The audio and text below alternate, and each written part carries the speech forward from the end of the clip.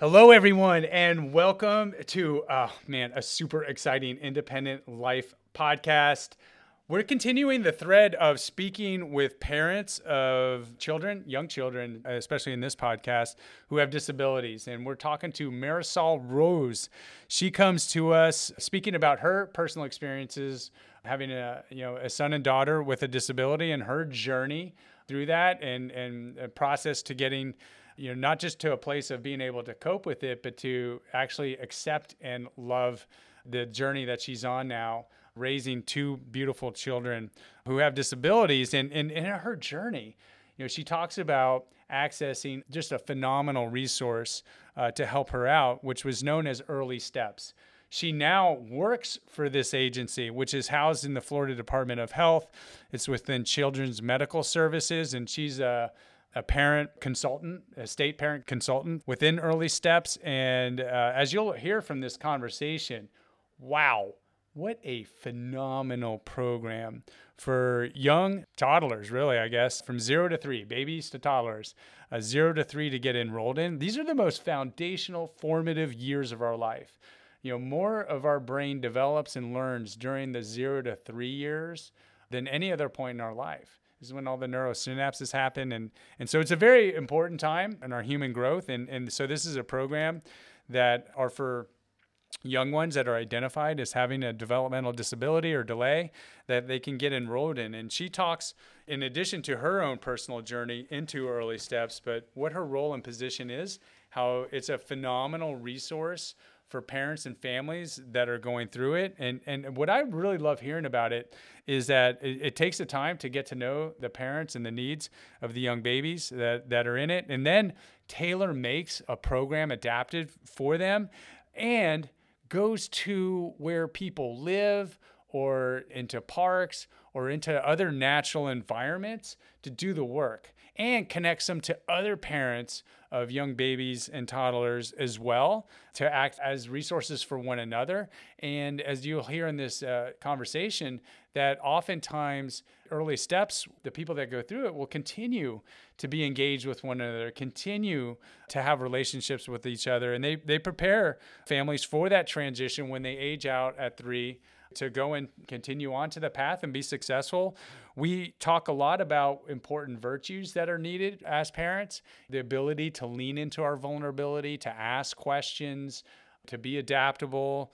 I ask her why she's so inspired. You'll hear from this conversation. She's uber inspired to help and to serve other people who are going through what she went through and continues to go through.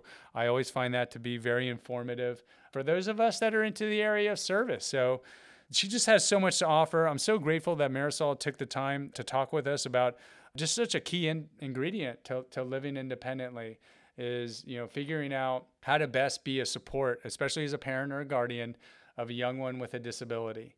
This is likely the most important work that we'll ever do, and something that I find to be just so inspiring. So please enjoy this wonderful, informative, and inspiring conversation with Marisol Rose.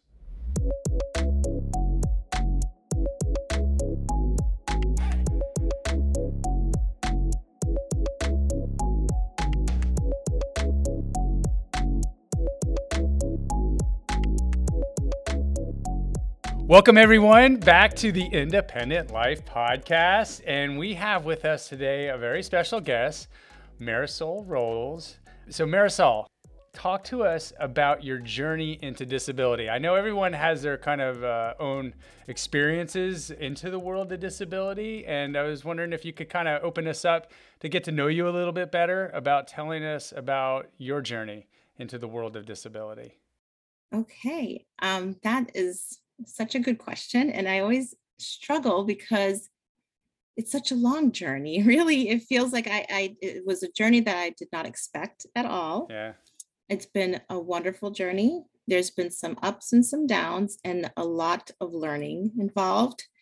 But it started with my son, really. He'll be 10 now in March. So 10 years ago, when I had him, he was born premature and he had a lot of complications. And we were told right from the NICU that he would probably have some delays. And sure enough, we had a number of things that went on with him after his birth, and he needed some services and surgeries and things like that. So that was my real first encounter with the world of disabilities. I mean, other than knowing people and meeting them, in passing, I didn't have an intimate relationship with anyone who really introduced me to that world. And I'm so grateful for it because it has given me a completely different perspective on life and understanding of what other people are experiencing, and just a population that I never really had given that much thought to be honest with you. It Yeah. wasn't something that was ever really in the foreground of my mind. Knowing what you know now, and getting introduced into the world of disabilities, later on in life, and till you had your son, what would have been helpful beforehand, before having your son, in retrospect, and of how the world of disability could have been introduced to you that might have better prepared you for it? It's a great question. Um, when I was younger, my mom did daycare, and she did have some children in daycare who had different disabilities. One of them actually was a little girl who had Down syndrome. So I had met a person with Down syndrome before, but that was really it. I had never really gotten to know anyone, and that was when I was a child myself. So I think that what would have been great, what I think is lacking often, is this idea that disabilities is different and Hmm. should be excluded, often is excluded and sheltered. And, it's not something that is very visible. I believe a lot in inclusion. And I believe that disabilities is a natural part of life. Right? And it is not something that is weird or different, or, it's an experience that's different than some people's reality. But Hmm. that doesn't mean that it's something that shouldn't be accepted or appreciated. And there's so much beauty in people who have different disabilities, and things that we can learn. There's so much we can learn from them if we just take the time to open our perspective, our mind, and include them in the conversation, include them in our schools, include them in our public places. I think a lot of times public places are not accessible.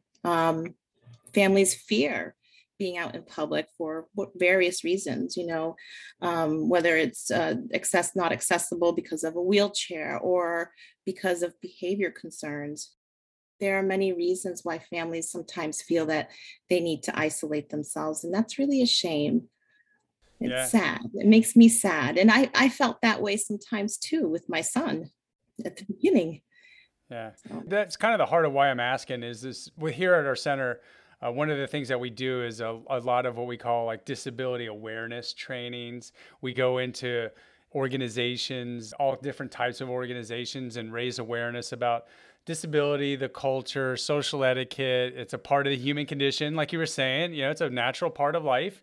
So I'm always, interested in learning how we can do more to spread this word. I'm not so naive to think that providing a simple training to a group of healthcare professionals, or some IT tech company, or whoever we might be going out doing, will do the job. And so that's why I'm always interested in learning from other people about what can be better ways that we can get people accustomed to this, so that maybe downstream from that, parents with children with disabilities who have apprehensions of going out in public, like you were alluding to, might have a better ability to do that because the culture is more embracing, and all these other kind of things out there. So I think it is a good question for us to consider about how we can make this world and society more accepting and normalizing of disabilities. and I have seen some of that. I see, like in the Target flyer and in various areas now, we're seeing more Hmm. children with disabilities being included. And we're seeing the images of them. And that's wonderful because I think that's a step towards normalizing disabilities in society. But I think that a lot of this has to do with biases and the fear of the unknown, right? If you don't know someone with disabilities, you don't know how it impacts their lives or how to communicate with them. Right. You then build up these ideas that may not necessarily be true. So Oh, 100%. And yeah, fear, I think you're hitting on something there that can lead to assumptions and ignorance about something. And then perhaps not knowing can mute people from asking questions and don't want to say the wrong thing. And yeah. And as you mentioned fear, I can imagine that when you were a very young mother, you just had your boy and now you're hearing from doctors about complications, things might be, going on here. I would imagine there probably was some fear there of the unknown and uncertainty and everything else like that. I guess take us through a little bit of that about how you started getting your head and heart around this. Being a parent myself can really appreciate the sensitivities that must have been, really circulating at this time for you. there were so many emotions. Um, Fear was definitely one of them. And when I was 30 and a half weeks pregnant, I went in for an ultrasound. I just had my baby shower 2 days before, and I went in for an ultrasound on Monday. And I was excited because my sister and my mother-in-law had been visiting from out of state for the baby shower. So I was excited for everyone to see the baby on the monitor. And I had my mom, my sister-in-law, my mother, my sister, and my husband all in this crammed in this little room. And we saw the baby, everything was great. And then we got called into the doctor's office to discuss a few things with him, which is typical. Sure. I didn't expect anything different.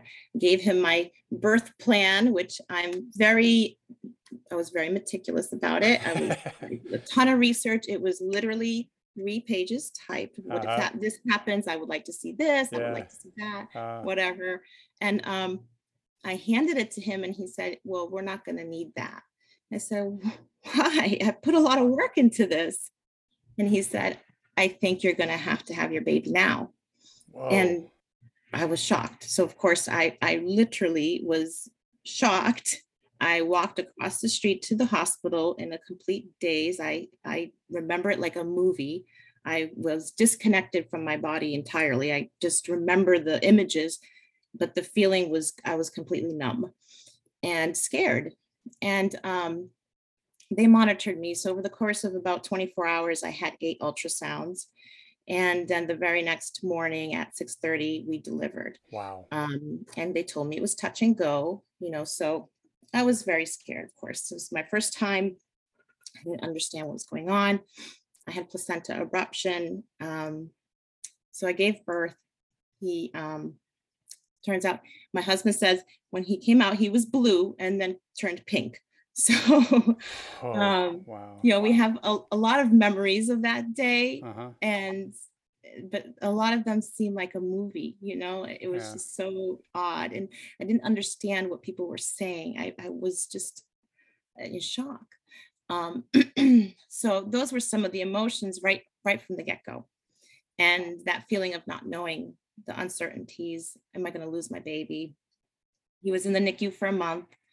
After that, he was discharged and I was able to bring him home, but he still needed services. So he started with physical therapy right away.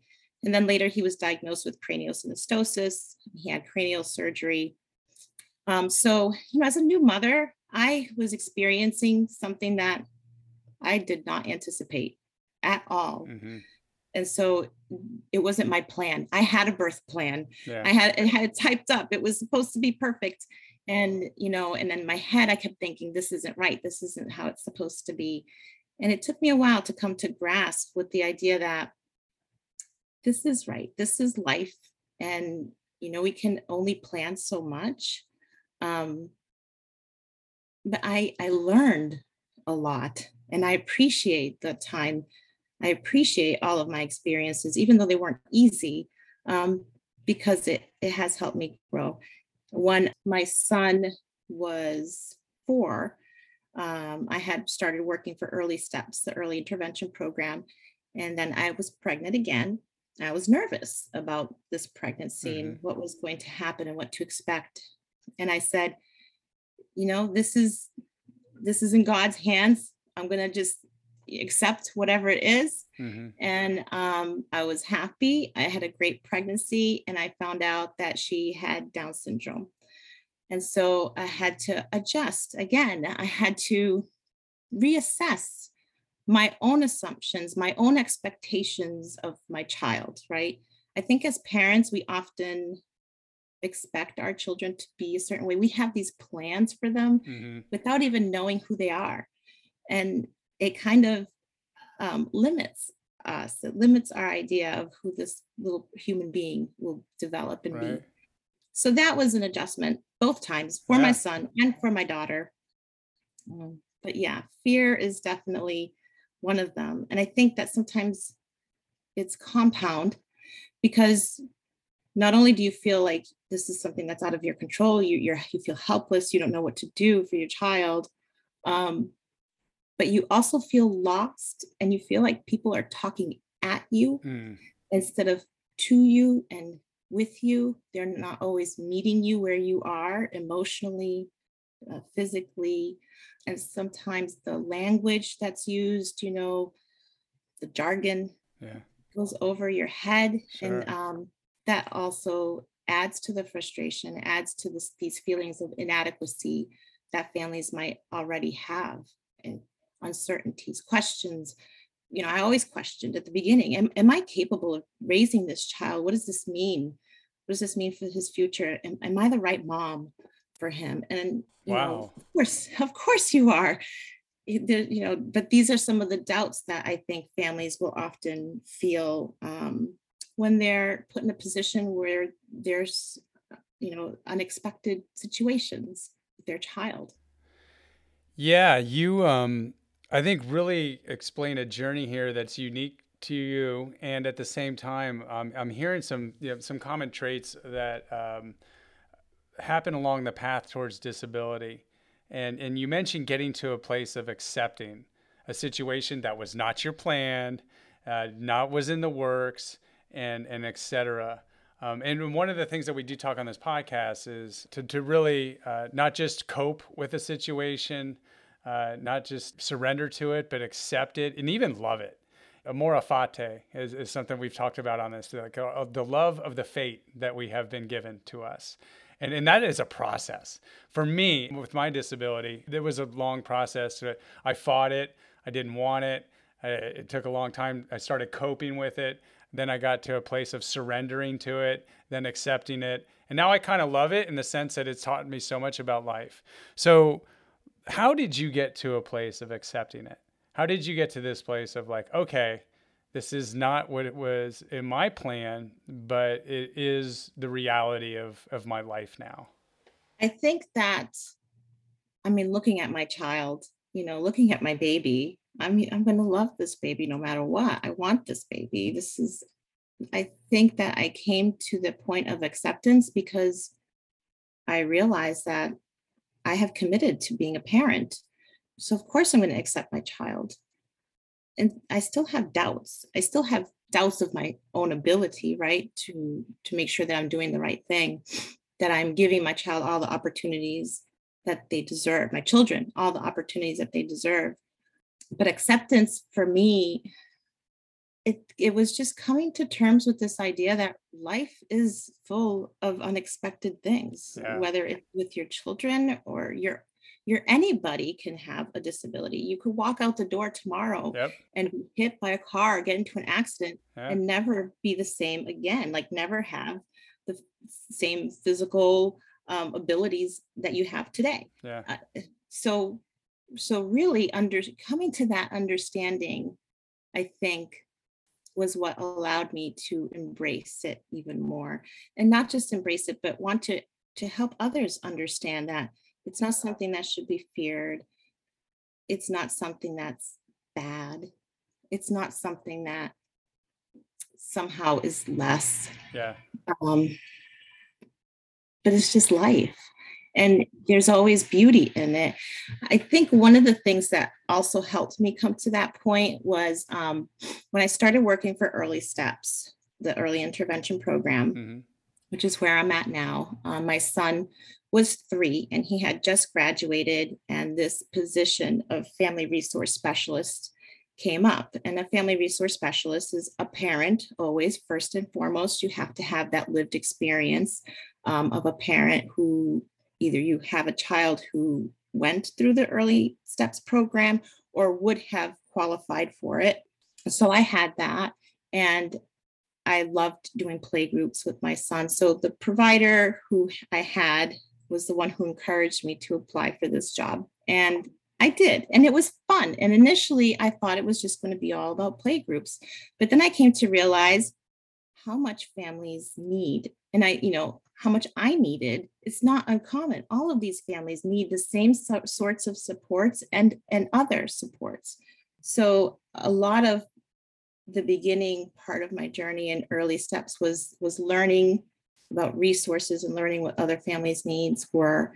And one of the things that I learned was the preamble for IDEA, the Individuals with Disabilities Education Act. Yeah.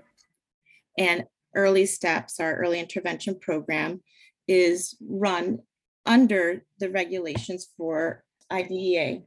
And the preamble says, disability is a natural consequence of the human experience and in no way diminishes the right of individuals to participate in and contribute to society. Awesome. Love that preamble. I Big have it ups. on my wall. I Yeah. quote it often. Yeah. I remind parents, I remind my staff about it. I remind myself. I use it in my child's IEP meetings because my goal as a parent, just like any other parent, is to see your child succeed, to see them be happy, to help them reach their full potential. Mm-hmm. And that's the case whether you have a child with a disability or a typically developing child. The only difference is that there's more barriers. Sometimes it's a little more complicated for families and for children to have the same opportunities when you have a disability versus children who are typically developing. And so I think that that preamble really inspired me and keeps inspiring me to push forward to help families and understand that. I can see why. That's really empowering. I really like that it acknowledges that disability is part of the human condition. Mm-hmm. And that if a person doesn't have a disability, like you said, they could easily get one.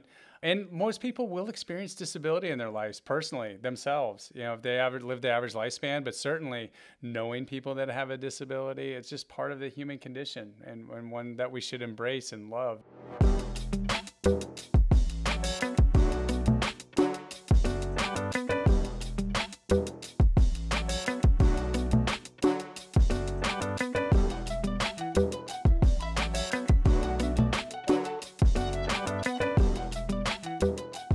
I definitely want to get into your journey into early steps and what exactly early steps is. It's very exciting work. Before we jump into it, something that you had said about your journey into disability and as a mother and continue to maybe have is your doubts. I've been reflecting on my own doubts. I've been reading a little bit about the research around doubt. And there's kind of seems to be two sides of the coin. One where I think people have a natural aversion and think like doubts are bad. Self-doubt can lead to, kind of paralysis and lack of confidence. And, those things could spell disaster. And then there's this other school of thought that also says, well, doubt is a good thing in a lot of ways because it can inspire us to learn.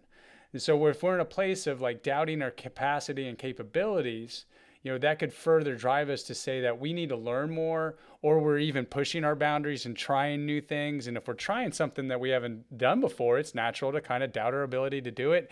And it could drive this cycle of learning and discovery and, just this place where we could actually grow from. And so I want to, get your take on doubt and the role that it's played in your life to try and be a better mother or a professional with early steps and working with other people who may be going through this doubt.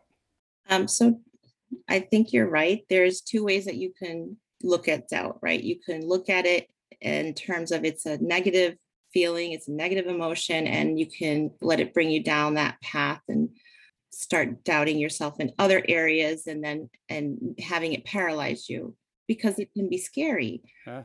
But I don't look at doubt in that way. I mean, I get nervous about lots of things. I was nervous about meeting with you today. I don't bite. I sometimes doubt my ability to do things as a parent. I sometimes doubt my ability to do things as an employee. But what happens to me, anyways, is that I start asking myself questions. I'm very self reflective. Good. I always have been. And I think that having children with special needs has just allowed me to reflect on my parenting and, what it means to me and how do I want my children to live in this world? What kind of world are we providing for them, Mm, my children and your children? yeah. And so my doubts always turn into questions that I feel like I have a mission. They give me a mission. Yeah.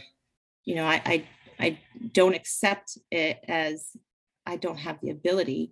I look at it as I may not know, and it may not be a strength of mine. I never considered myself being an advocate. Uh-huh. I never have thought of myself as a leader. It may not be something that I imagined myself being, but that doesn't mean that I'm not capable. Right. It doesn't mean that I can't do it. I just maybe need the tools. I maybe need to ask the right questions or find the right support to help me get to where I need to be so that I feel confident, so that I don't have these doubts. When I experience these doubts, I just let them go because I know I am capable. I've done it. Uh-huh. I've been able to do this in the past, so I'm going to keep going forward, and I know what to do now. I'm better prepared, and that's kind of how I looked at it with my daughter. I was not introduced to Down syndrome to the intimate level where I am now with my daughter. I doubted my knowledge of Down syndrome. I doubted my ability to parent her, but I knew from my experience with my son, I needed help. I needed to reach out to somebody. I needed to find out from other parents how they got through it. What does this all mean? What are their child, what are their experiences with their child as a baby and now as, older children? And what does that really look like? What might my experience be like? But having support of others, like I said, asking the right questions and realizing that I don't need to have all the answers, but I know where to find them. I know I can get through it. I think that's what kind of helps me deal with that doubt. Well, I think your anecdote there is having what I guess a lot of people call nowadays a growth mindset. That I may not know how to do something yet, but I have the capability to do that. I have it within me to learn and grow. And I think you just laid out there very articulately how, yeah, doubt can lead to this questions. Questions can lead to us answering those questions and getting more information and asking for resources and I love what you said about self-reflecting. There's a level of self-awareness I think that you're bringing here that's really important. Stepping outside yourself, examining, and those kind of things is a superpower. So I think that brings it into it. So take me then to how you got introduced to early steps and what was your involvement like in early steps? Well, with my son, he started early intervention through early steps at about a year. Initially, we were doing private services in clinic and early steps How in did my how did area. you learn about it? Like how did you get referred into it or hear about it? Oh, we got referred into it because we were in the NICU. And so that's actually common practice is Okay. when you have a child who's in the NICU, the neonatal intensive care unit, that they would automatically refer your child to the early intervention program, at least in Florida. Mm-hmm. And that's common practice. And then the early intervention program will reach out to you. They'll tell you about their program. And they did that for me. And I didn't quite understand really what they were saying, but I had so many different people calling me, doctors' offices, specialists, and different programs reaching out just in that first week of being home with my child. Mm-hmm. He was in there for a month. And then after he was discharged, my phone was just going off the hook with all these places calling. It was confusing. It was overwhelming. Yeah. And I said, you know what? I don't think I need that. I already have appointments scheduled through the hospital and we're just going to go private. And we did. And that worked out for a while for us. But right about just over a year or so, when he was just over a year or so old, private services started to get a little too expensive. He Mm-hmm. was diagnosed with dysphagia, which is an eating disorder. He was aspirating and wasn't able to coordinate chewing properly, so he was choking on food often. It was very scary, and they wanted him to go to feeding therapy twice a week.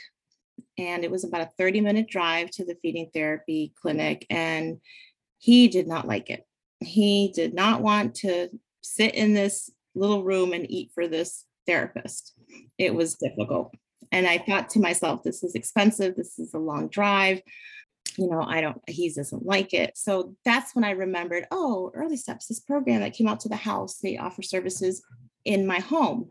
And so I reached out, and that's when I got started with Early Steps. So I was started when my child was receiving therapy. He was receiving feeding therapy, and then he started receiving physical therapy.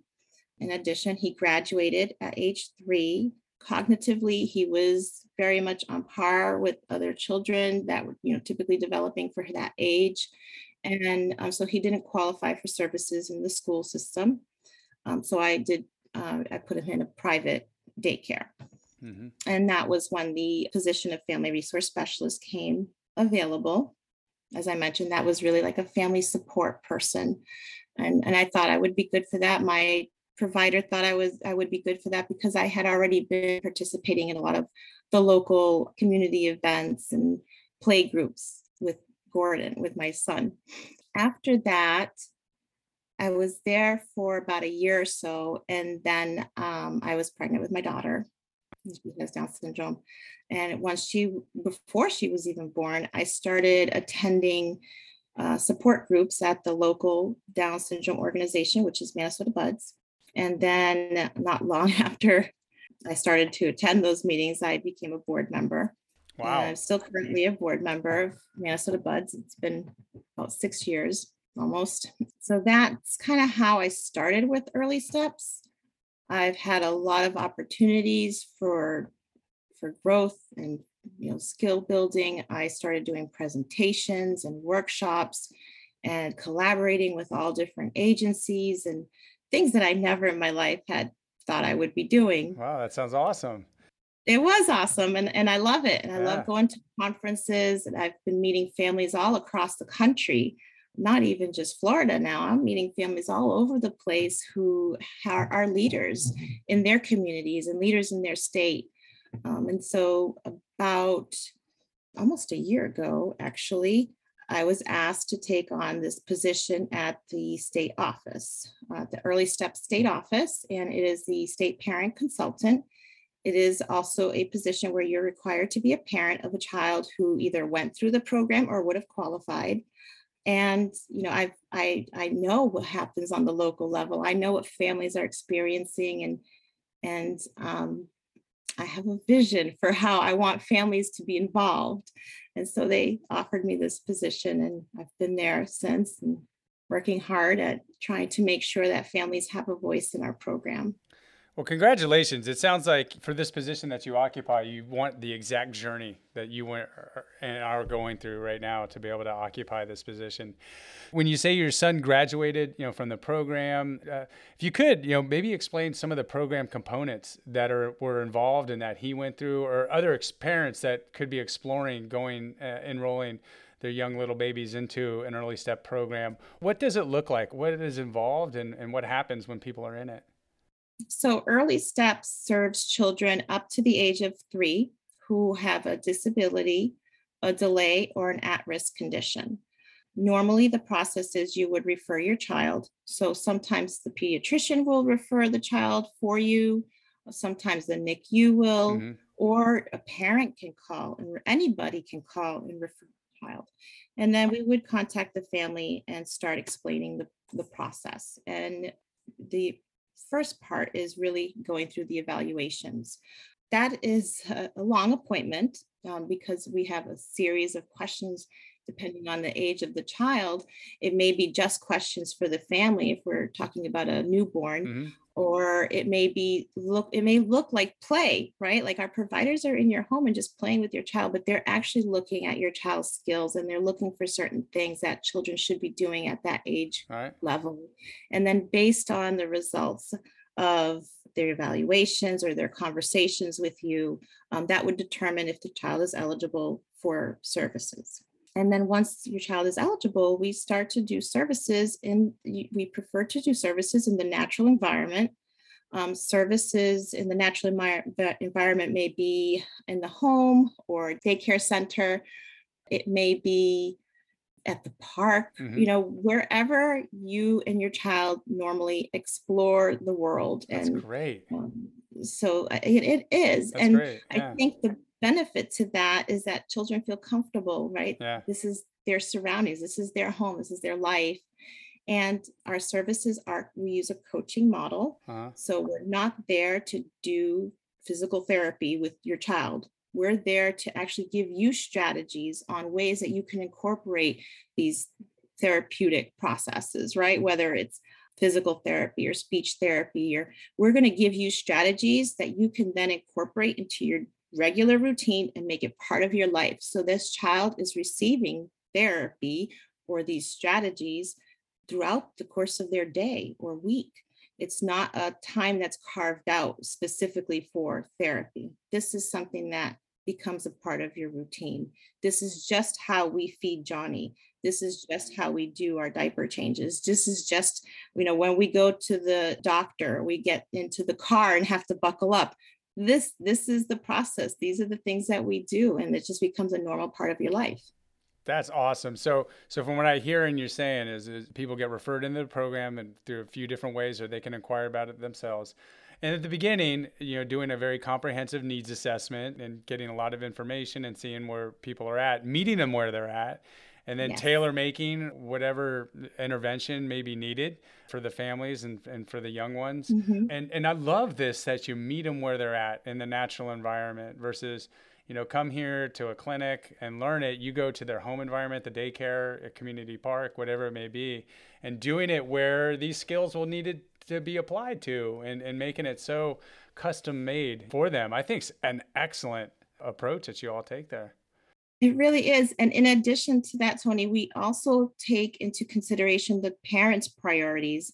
There may be specific needs that we need to work on with the Hmm. child, but if the parent wants to prioritize one over the other, or they feel they really need support in this specific area, then we will write the outcomes in order to address that. Wow. And so we take it, and if families have other needs that maybe they need education, or maybe they need access to other resources, we can then get them in touch with the family resource specialists in their area. So they have another parent that they can connect with. They have another means of getting access to resources to meet their other needs. That's huge. That's a big one. So you mentioned at the beginning where you kind of thought the position would be, play dates and all this other kind of stuff. Is there a type of, intervention that you all doing that brings in other babies and parents together in these experiences and share the experiences with one another? Well, the play dates are a big part of it, and support groups Yeah. and workshops. These are a great way to Yeah. get families connected. It's that family to family connection that is really important. Them understanding that they're not alone. It's them understanding the different systems or the different concerns that they may have, other families have too. Uh-huh. And then I think that feeling of not being alone Huge. really helps you. It Yeah. really helps those fears and doubts kind of diminish somewhat, and gives you that hope that, yeah, I can do this. Wow. As you're saying that, it reminds me when my wife first had, our first one, the hospital itself invited like all mothers within a like certain week or two time frame to come back once a week, like on a Tuesday for like a lunch and learn. And so we had this cohort of new moms coming together once a week to a hospital to have some food, connect, socialize. And usually there'd be just something off to the side that they could learn about. And it was over an 8 week time. And afterwards, these mothers would then get together, have their own play dates, and now, like, I gotta say, like, years afterwards, we still know some of the parents that went along with this cohort. And I just thought it was the most genius intervention. So I'm wondering too if an offshoot of this experience and bringing parents and young ones together also have these kind of other spin-off benefits where they can call one another during the week or later on, after they age out of the program, that those social bonds aren't still there and they're connected and outlive the intervention itself. Absolutely. And I know some families who have done that. I know some families who were in the program and then later started their own support groups for That's family. awesome. It really is. You're They've planting gotten seeds. involved, Yeah. right? Yeah. They've gotten involved in other roles, statewide even. So I'm very excited when I see that, and really that just goes to show that families do want to be involved. Yeah. Families, they want to be engaged and meet other families and help and support each other. And I got to say that's a part of so you're in this business of programs and interventions and everything, but sustainability. So can what we do outlive our involvement with it? And so you're telling me here, it sounds like with early steps, this process, the involvement that you have with the involving other parents and everybody together, then outlives after the graduation or they age out of the programs and eligibility for services, that it continues on. And that to me is a testament then to what early steps is all about. That's fantastic. That's the hope and that's the goal. And if you think of it this way, this is what I say often in my office, and what I have said for many years now is 0 to 3, the Hmm. population we serve, is such a short window of time. And our program is family centered for a reason. So at this point, these are the foundational skills that we're teaching families, not only to understand their child's needs and their child's development, but also to understand how to continue to be engaged, how to advocate for their child long term. We set the foundations for that now because we know that although we're there for 0 to 3, this family is going to have this child Hmm. for the rest of their lives. And systems change, the child's needs change. So us being able to provide them with the tools to know where to go, to know how to ask the questions, to want to be involved, and know how to be a partner in this program or in your child's team, that's going to help them for years to come, well into the future. So as you're saying that, one of the things that I'm interested in knowing is what are some of the value that you end up bringing to parents as they go through the experience of the program from 0 to 3 that you're able to give to them that you yourself might have been looking for and learned and gained, and then now in your role that you're imparting onto parents that are coming through this program. So what value do you see it giving the parents? I think that when parents start early intervention, they're in a crisis mode. This is new, this is scary. They have doubts, they have questions, they feel lost, they don't understand why it happened. There's so many different questions and emotions that families are feeling. And then if you add other barriers, maybe socioeconomic barriers, Yeah. language Right. barriers, those sorts of things, it can become very overwhelming for families. So I think one of the things that our program does is try to empower them in understanding how they can work with their child and make it fit into their world so that it's not this inconvenient thing. It's not this like separate thing that's separate from what you do every day. Hmm. It's not a time that you block off. It's actually part of your daily experience. And that allows families to feel confident in themselves and in their ability, and also to be able to see their child's potential. And then in addition to that, with helping families gather additional support from other outside resources, will empower families to Hmm. learn how to support their entire family, not just their child's needs, but it really is a holistic family approach. Because if there's one piece of that family that's strained or struggling, Hmm. then that's going to impact the child. That's going to impact everyone. So we want to make sure that families feel empowered and understand how they can support their child and their family.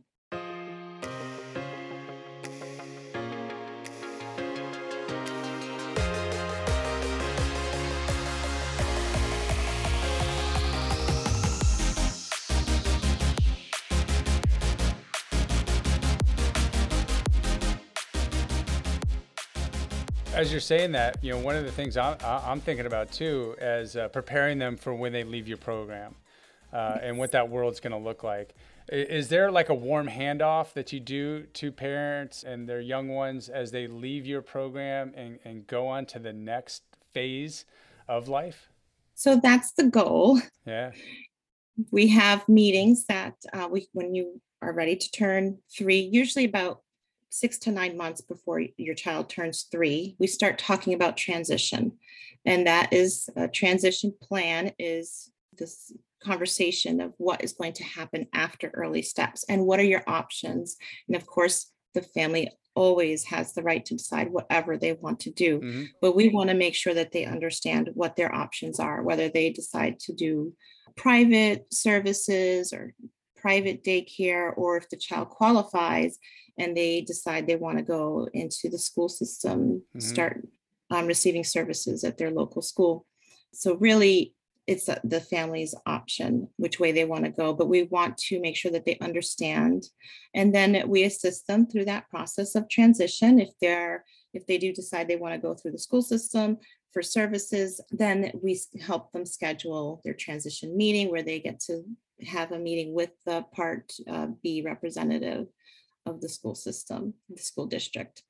And then the idea is to have sort of a warm transfer Uh-huh. to the system. And I think that's an area that it's very scary for families Sure. because we're going from a family centered program, early steps, into a more academic based program.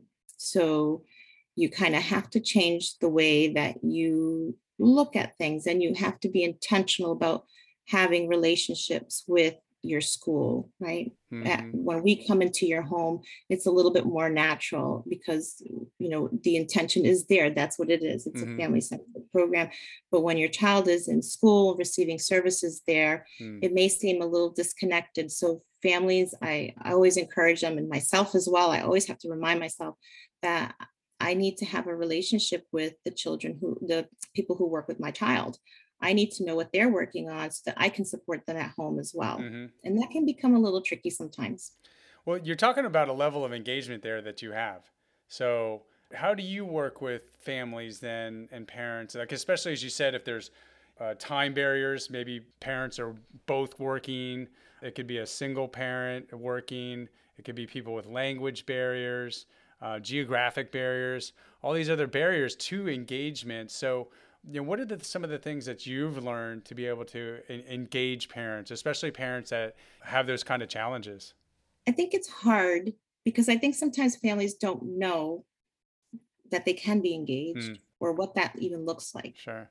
So I think educating parents on how to partner with your child's provider, your child's school, or whoever it is you're working with, I think is important. Uh-huh. But when you have these additional barriers, I think we miss out sometimes. I'll be honest with you. I Yeah. think sometimes families, well, not sometimes, oftentimes, families miss out on that engagement because there are other stressors. Yeah. And unfortunately, there is not that support person really there to help them Yeah. and to make that connection work better. It has to be intentional. It has to be intentional from the parents' perspective and their position, and it has to be intentional from the school. And sometimes, it just doesn't happen. It doesn't happen as well as I think it should. And that's unfortunate. I wish it did, but it's hard. It's It's hard. it's Yeah. hard. And I set up a question that I ask myself and our staff here at our center ask ourselves is like, how do we reach what I consider to be the high hanging fruit? So we got some people that are coming to our center every day. They're super motivated to learn how to live more independently. They're super engaged. And I'm also interested in reaching the people that aren't coming to our center, who are not coming through our door for those barriers that I mentioned before. Maybe they're out super busy. There's language barriers. They may not even know about us, or all these other kind of things that are out there. So I think that's kind of one perspective that I was coming in on for the question about how to reach them. And so you mentioned earlier in your position as a state parent consultant, at the Florida Department of Health and, CMS there, Children Medical Services and Early Steps, that you had a vision, that you kind of like have a way of seeing and doing things. So what is it you see? You want to engage schools, you want to reach the higher hanging fruit, so to speak. So what's your kind of vision, given the role that you're in right now, that you have towards really creating a system of engagement that is better than where we are today? So I think that systems, early steps, our school system, our medical Hmm. system, they're constructs. They're developed to help families, but they're systems. And in order to really know if it's doing what it should be doing, if it's actually working and really meeting the needs of the people it's supposed to be serving, then we need to know the people. We need to hear from the people that it's serving. Uh, So my vision and my hope is to really have family engagement at yeah. all levels of our program, locally and statewide. Uh-huh.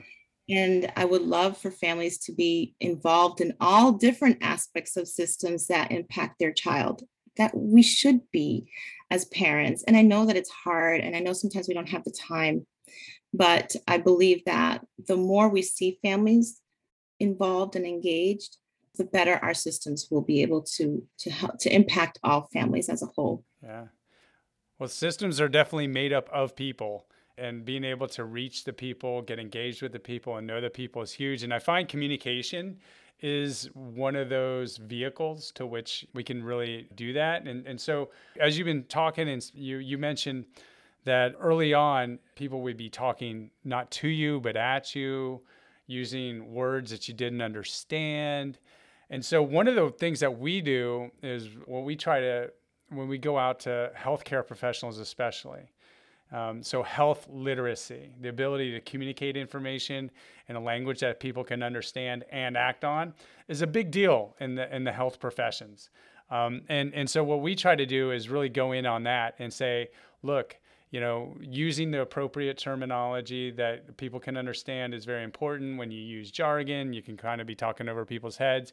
Here's some of the language that people in the world of disabilities are used to. And we do this like kind of crosswalk of terminology and ways of communicating and et cetera. So what role do you feel like, with parents and with providers, do you all have, and maybe even with your vision, in terms of really helping to create a common language in a way that can really help people just get to know one another through communicating better? I think one of the ways that we can communicate better is using less acronyms. There's so much alphabet soup out there.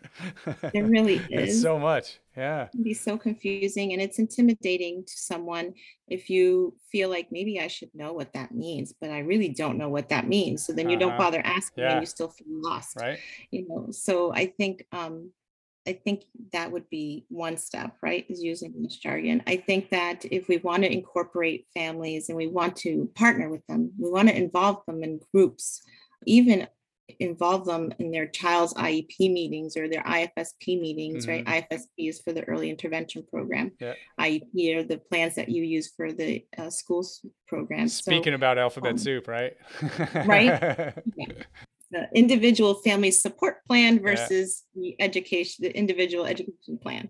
So, and there's so many more acronyms. Oh man. So I think just making sure families understand not just the acronyms, but the purpose, what it is that you're doing, what is the value of this assessment, Uh-huh. or what can you do with this information? What are some of I think families sometimes don't know the right questions to ask. Right. Um, Yeah. and they fear that they're going to come across sounding stupid if Sure. they ask Yeah. certain questions. Right.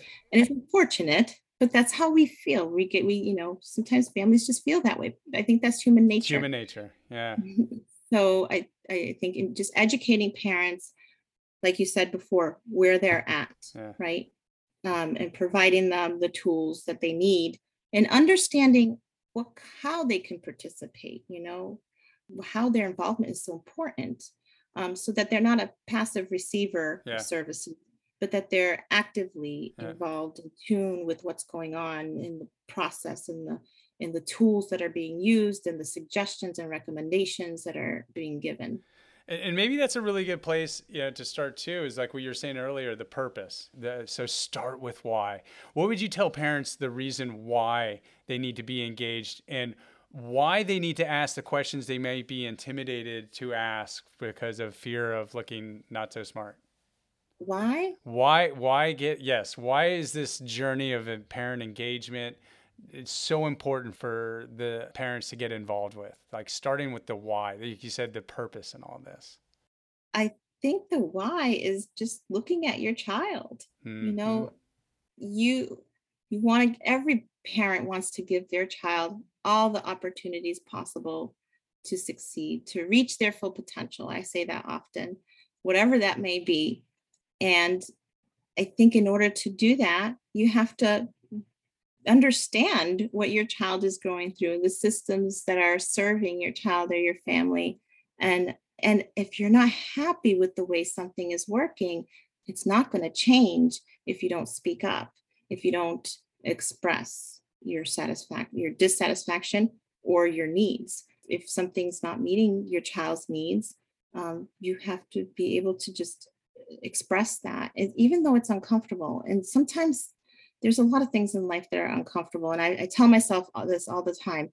I have to learn how to be comfortable with the Uh-huh. uncomfortable, because unfortunately, a lot of these meetings that we go to, and there's so many questions and things I'm not familiar with.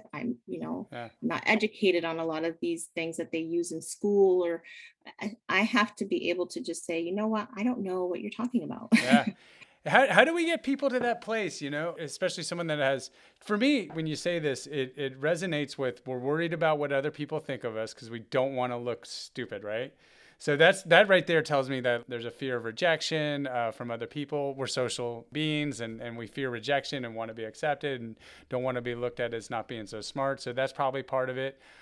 Mhm. Sometimes I wonder if stigma could be part of this too. There's a stigma around disability, and there could be a factor of that Right. that could be layered into this as well. And so I'm trying to think of anecdotes or ways that we can empower people to lean into that discomfort, like you said, with the why. That's kind of what I was asking about, the why, because maybe the why can get us over that hump of the apprehension and fear that people might have. But also, I'm trying to think of any kind of like core values that maybe we can aspire to as people, such as humility. Humbling. Of course, we're not going to have all the right answers. Of course, we're not going to know all this information. Of course, and be easy on ourselves and not so maybe prideful. I don't know. Because I'm working on this for myself as I much would coach anybody else. But I don't know if you have any thoughts on very specific ways that we can help orient people. Like you said, you're very self-reflective and self-aware. Any values we can instill in people to really lean into that discomfort.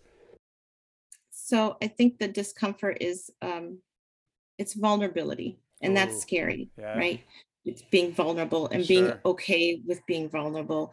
You open yourself up to who knows what, right? Yeah, That's what the fear is that yeah. you don't know what kind of response you're going to get, and it can be hurtful.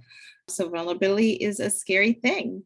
But I think that it's a two-way street, right? I think families need to understand that it's okay to not know. It's okay to be vulnerable, Uh-huh. but that's scary when you don't know if the person sitting across from you, what their intentions are, or how will they accept you Yeah, if you're vulnerable. yeah. So I think that it's a two-way street. The other parties also have to be able to understand that, you know, the parent is an expert. They may be an expert in their field, Hmm. but that parent knows their child. Yeah, And if they don't know how to approach a parent, or maybe they don't understand what the parent's experiencing, it's okay for them as well to be vulnerable. I think when we kind of let our guard down like that, we can open up the line of communication a little more effectively, when we all understand that I don't know everything yeah. and you don't know No everything, way. Yeah. so it's okay. We're going to figure this out anyways. Yeah, and that resonates with me. So I have a vision disability. When I go into, say, a clinical setting, and I need to ask the receptionist for help to complete some of the forms that are there. The receptionist is super busy. The phone's ringing. There's people behind me in line. I don't want to ask. I feel uncomfortable asking, and I ask, with respect, but also a bit of humility and vulnerability. I find that more often than not, people are so receptive to it, want to help. It's kind of disarming to have somebody instead of complaining and blaming and why isn't this, in the ADA format, that it should be, and don't you know the blah blah blah. And I think the way I go about asking is important, but also, people want to help and they want to serve, and when we enter into a space of vulnerability, I find more often than not, people are just more than willing to have and happy to help out more often than not. I agree. And I think that that's true from a systems perspective. These providers, educators, they go into their field because they have a passion for helping Want to help? families and Yeah. helping children. So I think just remembering that when you first meet with the family and putting your biases aside or Yeah. whatever preconceived notions you have about a certain family or child or Yep. diagnosis, just putting that aside and being present in the moment, recognizing that you have your expertise in a specific area, but that's your area of expertise. This parent brings their Mm. expertise to the table, and everybody has a different expert. That's why we have a team. So we're all bringing together what we individually have as an expertise to come up with the best plan for this child's future. One of the things that, as you're explaining all this vulnerability and communication and getting a team of people together and realizing we don't know, so we got do all these other kind of things. What really jumps out is how enthusiastic you are about wanting to help parents and their children, and just be. You seems very inspired, and so I'm always interested in learning from people who just have this real drive to help serve other people. What's your why? Like, what is it? Because I'd imagine for most people, and certainly it could be easily for yourself, that it's a full-time endeavor, trying to be a involved and engaged parent and navigating the system and being there. But then to take it to the next level and want to help other parents come along and be a hand up, that's really special. So what drives you? What inspires you and motivates you to occupy the position that you're in of being someone of service to others? Well, when I started for my family. I thought, well, this would be great. It'll help provide the education I need. So I need to know what to expect for my son in the future. But I've always been a helper type person. I love helping. I feel satisfaction in knowing that I've helped somebody reach another level or attain something or understand, learn something new. I think that's what started my want to help other families. And then along the way, I've realized that there are still so many barriers, unfortunately, that people with disabilities encounter every day, and families who have children with disabilities.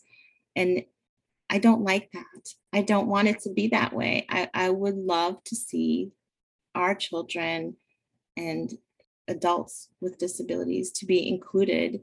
And I think that for me, that starts at a very young age. And that's why I stay with early intervention, because those are some of the things I really would love to instill in families. This idea that it is a natural consequence of the human experience. Yeah, it sure is. And 0 to 3, like for anybody with or without disabilities, is like one of the, from what I understand, the most impactful years of our lives, where most of our neuro synapses in our brain are developing, and there's a lot of kind of things that are going on there developmentally, physiologically, psychologically, bonding, et cetera, that set the trajectory for the rest of our lives. That's correct. Yeah. It really does. 0 to 3 is when our children do the most learning. It's the most formative years. Yeah. So what we do as parents does have an impact on them long term. Mm-hmm. And so we want to make sure that we are intentional about how we're helping families, making sure that their needs are being met. If they have questions about their child services, if they have questions about other resources that they may need for their family. We encounter those things all the time. Some Sure. families are struggling with employment or putting food on the table. That's such a It's huge real. stress. Food You insecurity is can't, real. Yeah. right? You can't focus on, oh, well, I've got to do therapy now for 30 I minutes. know. Yeah. But when you're really concerned about how am I going to get to work, I don't have gas. So that sort of thing. And it is very real. And I think that if we want a family to really be engaged and involved, we have to also understand that there are other things that we might need Yep. to address in order for them to be fully engaged, involved, and partnered. Yeah, I think you're hitting on something there that, addressing housing, employment, education for the parents themselves, food insecurities, all these other kind of things are huge to the engagement piece of, getting people involved in those other kind of things. So that is fodder for even another episode. I'll tell you that. Like, there's so much there to go in, so one of the questions we ask all our guests, to wrap things up is, we're a center for independent living, and we're all about independence and people living in the communities and making their own choices and et cetera. What I want to get your take, as we do all the guests that we have on our podcast here, is what does the independent life or living independently mean to you? So, living independently means to me, it starts at a very young age. It starts right from the get go, right from day one. I'm always thinking about my child and their future. What's it going to be like when my child is 20 or 30 or 40? Because I know that what I do today and tomorrow is going to impact them in the future. So I feel like independent living, it's something that I think about all the time, and I mention it at all the meetings I attend. I understand the IEP meetings.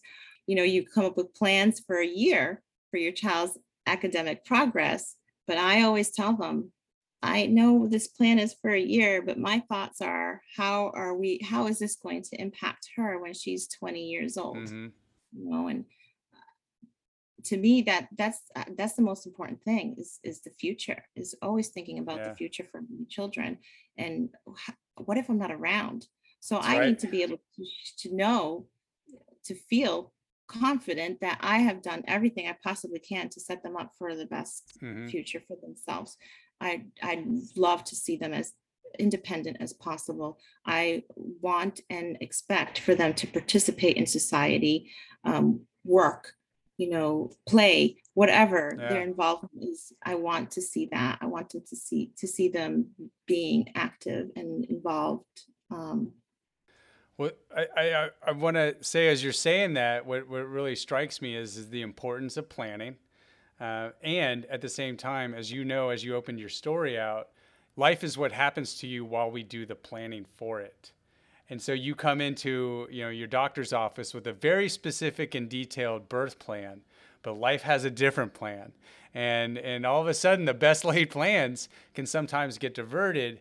And while it is good to plan and get in these IEP meetings, what I love about you and the work that you're doing is that no matter what ends up happening, that people have the values and the education and the resources to adapt to whatever life has to throw at us. And hopefully be in a place like you, can accept and persevere and be resilient. And then on top of that, be someone like you that's going to now go share this with other people.